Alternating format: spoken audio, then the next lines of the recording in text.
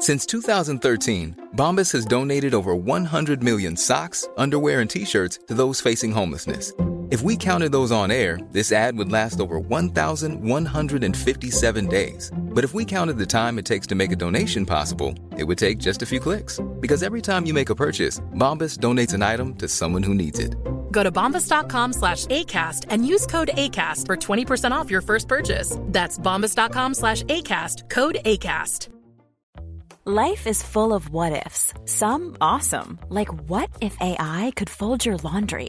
And some, well, less awesome, like what if you have unexpected medical costs? United Healthcare can help get you covered with Health Protector Guard fixed indemnity insurance plans. They supplement your primary plan to help you manage out-of-pocket costs. No deductibles, no enrollment periods, and especially no more what-ifs. Visit uh1.com to find the Health Protector Guard plan for you.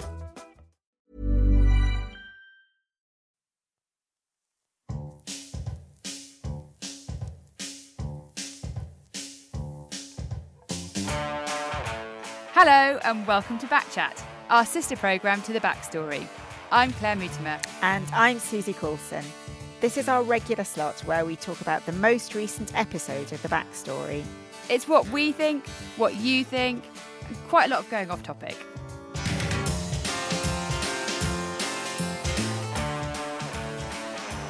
So today we're kicking off Season 3, Episode 1, which is the first of a two-part backstory, a targeted assault Sheila story. Susie, you met with Sheila. Can you just recap what we've heard so far? Yeah, so Sheila's 70 now, and she was raped when she was 62 at a garden party. She was there with Jim, her partner, and the party was at the house of a relative of his who we're calling Bob. Yes, because we're going to use pseudonyms throughout this story. Yeah, they were staying overnight, so Sheila had a nap when they got there. Because she'd been at work all day. Yeah, she had. So then at the party, Jim was pretty out of it, and he was put into bed. So basically, Sheila ended up kind of down at the party by herself and started talking with a bloke called Colin, who sort of tried it on, but Sheila rebuffed him. And then the party wound up and people headed off or crashed out elsewhere. And it was just Bob, Colin and Sheila. And that's when the rape happened. And then afterwards, Sheila went upstairs. Jim was still kind of out of it, asleep in bed. And she had a pretty dreadful night. She was in a lot of pain. And then the next day they had to get up early and head off to an event that they were due to attend. And during all of this time, Sheila didn't tell Jim? No, she didn't. I think she was just in complete shock and didn't feel that she could tell anyone. She got through the day at this event and then they headed back, sort of did the long drive back to where they live. Yeah, and they didn't live together. No, Jim. So they got back, Jim headed home, and then Sheila kind of had a night by herself and then spent the next day looking after her granddaughter. Yes, and then that evening she called Bridget, who we heard from. She was the one who first said, "You've been raped." Yeah. She sounds amazing. Yeah, she's lovely. She's absolutely brilliant. I can completely see why Sheila told her. I think they're very close. So she, I think, kind of dropped everything and came round and kind of did some online searching, found out about the Sexual Assault Referral Centre, or SARC, and then they went there together and Sheila had all sorts of evidence taken, as we heard. So her clothes from the attack were bagged, she had swabs taken, her injuries were noted, she was interviewed, and I think that interview was recorded. So basically they took all the evidence they could? Yeah, so there's no pressure to report the rape to the police, but all of the evidence was collected and was there. And actually what happened was that Sheila decided very quickly that she did want to report it. So that's where we end episode 1. Yeah, and usually I'm not allowed to do a prated version of the episode, but I'll let you get away with that one. And we'll pick up next week with what happens when she reports it. Susie, this was an incredibly hard episode to listen to. Yeah, I know it was. And I think you and I thought very hard about what we should include and what should be edited out. And I'm not even sure that we got the right balance. I don't know, but it was definitely a hard listen. I think my reason for including some of the details in there was to kind of convey the horror of what Sheila was subjected to. And sometimes when we just hear that someone's been raped, it's kind of easier to not quite take in, you know, the reality of what that actually means and what a massive violation it is. Yeah, there's nothing like explicitly graphic in there, but it does feel very uncomfortable. And Sheila talked about how it wasn't just the physical assault that was so damaging, but also what was said to her. Yeah. She called it verbal rape, and I think the things Bob said during the assault all formed part of that control that he was exerting. Okay, I'm going to find the positive in this. Bridget. She was amazing, wasn't she? She did that thing friends do in that she was busy when Sheila called, but it sounds as though she just put everything aside and listened. Yeah, definitely. She said, I'm listening, and that was when Sheila told her everything. And she was the one who identified it as rape and found out about the support from the SARC, so she was clearly an enormous help. Yeah.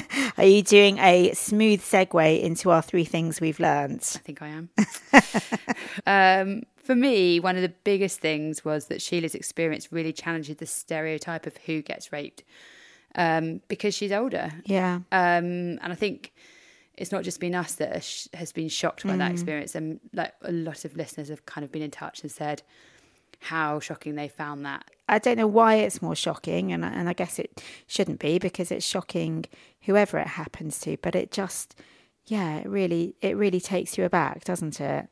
One of the things that kind of really struck home to me that I'd never thought about before was when Sheila stated that rape is the second most serious offence to murder. And I know she talked about how during the attack she thought that she might die.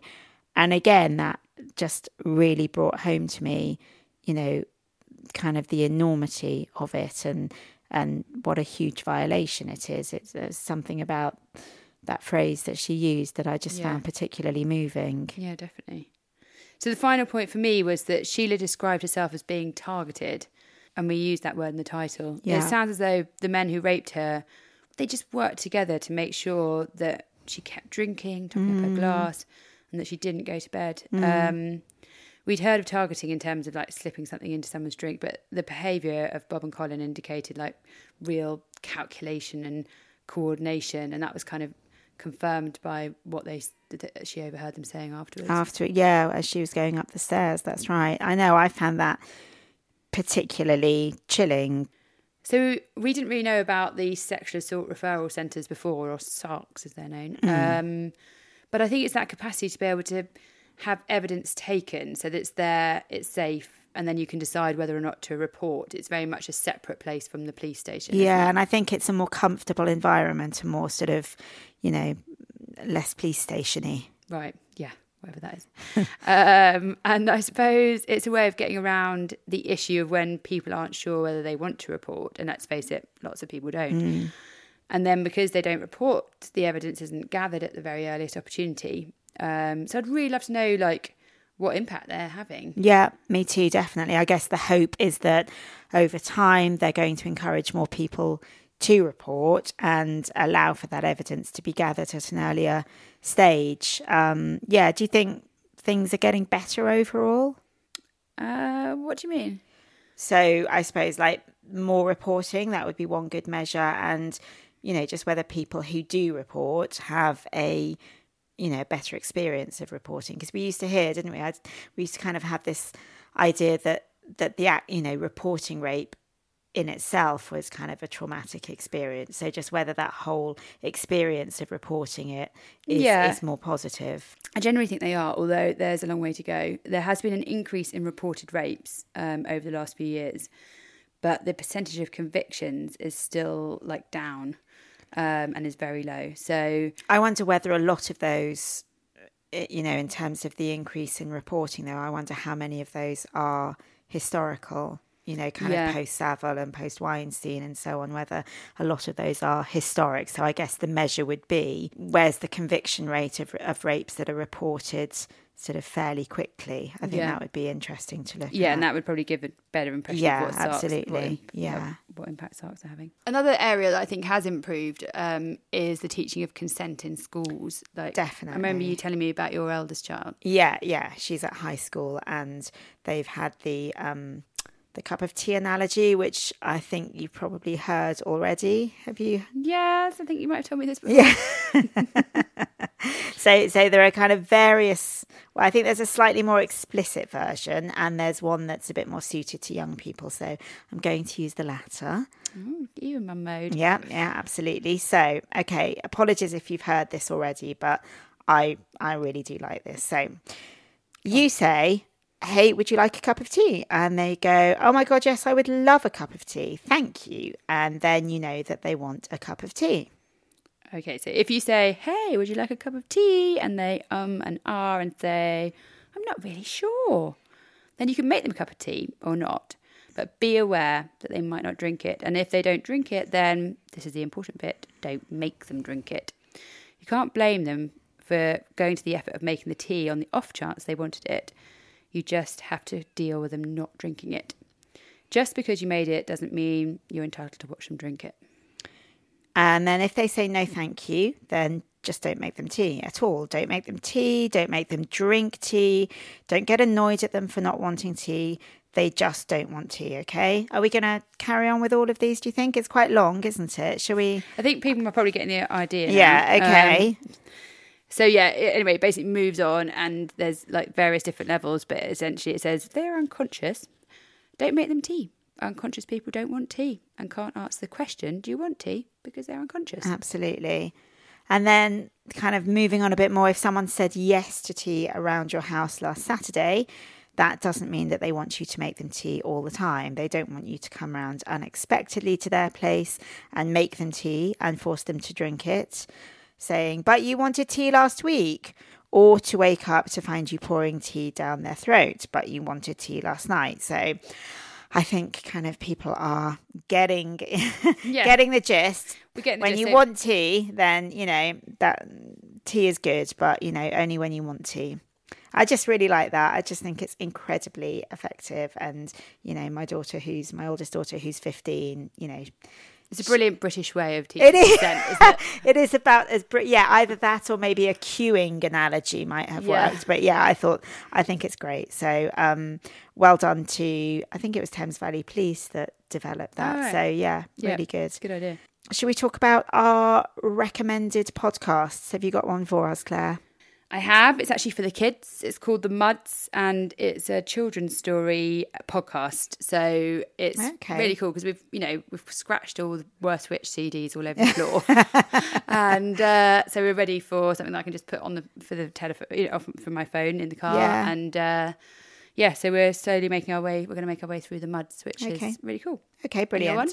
Mine is Anger Management with Nick Clegg, having interviewed Norman Lamb a few weeks ago. So kind of good to see Nick Clegg making a podcast. And it looks brilliant, actually. And I've listened to a couple of them. It's basically him kind of looking at... So his first interview is with Nigel Farage. And then I think the second one is with George Osborne. And it's just kind of looking at the role of anger in society and whether we're all getting a little bit whipped up by it, which, you know, I can perhaps relate to sometimes. So, yeah, that's definitely worth a listen. Anger Management with Nick Clegg. Yeah, cool. So in next week's episode, we'll be hearing what happens when Sheila's case is investigated and when it eventually goes to trial. Did you choose to go in and listen? When the detective rang up and said they'll be coming in to give their verdict, we were all aware of how crucial this time was. Please join us on Tuesday the 8th of May for the concluding part of this backstory and for Backchat next Friday. We are very aware that we are in a run of heavy topics here. We won't apologise for them as they are such important stories, but we have got some lighter subjects in the pipeline, and if anyone knows of any swingers who are open to interview, we're very up for that. As ever, we'd love to hear your thoughts and comments about this in all the usual ways. We are the Backstory Podcast on Facebook and Instagram, at the Backstory Pod on Twitter. Thank you so much to everyone who has left reviews on Apple Podcasts. It's a huge help. Keep them coming. Thanks also for the likes, the retweets, the shares. It all adds up. Right, we're off for a cuppa. See you next week. Bye. Bye. Thanks again to our sponsor, Paula Comiskey, decorative artist. If you're looking to create something unique in your home, then get in touch at paolacomiskey.com. Follow the link on our website. Hey, it's Paige DeSorbo from Giggly Squad. High quality fashion without the price tag. Say hello to Quince. I'm snagging high-end essentials like cozy cashmere sweaters, sleek leather jackets, fine jewelry, and so much more. With Quince being 50 to 80% less than similar brands. And they partner with factories that prioritize safe, ethical, and responsible manufacturing. I love that. Luxury quality within reach. Go to quince.com/style to get free shipping and 365-day returns on your next order. Quince.com/style.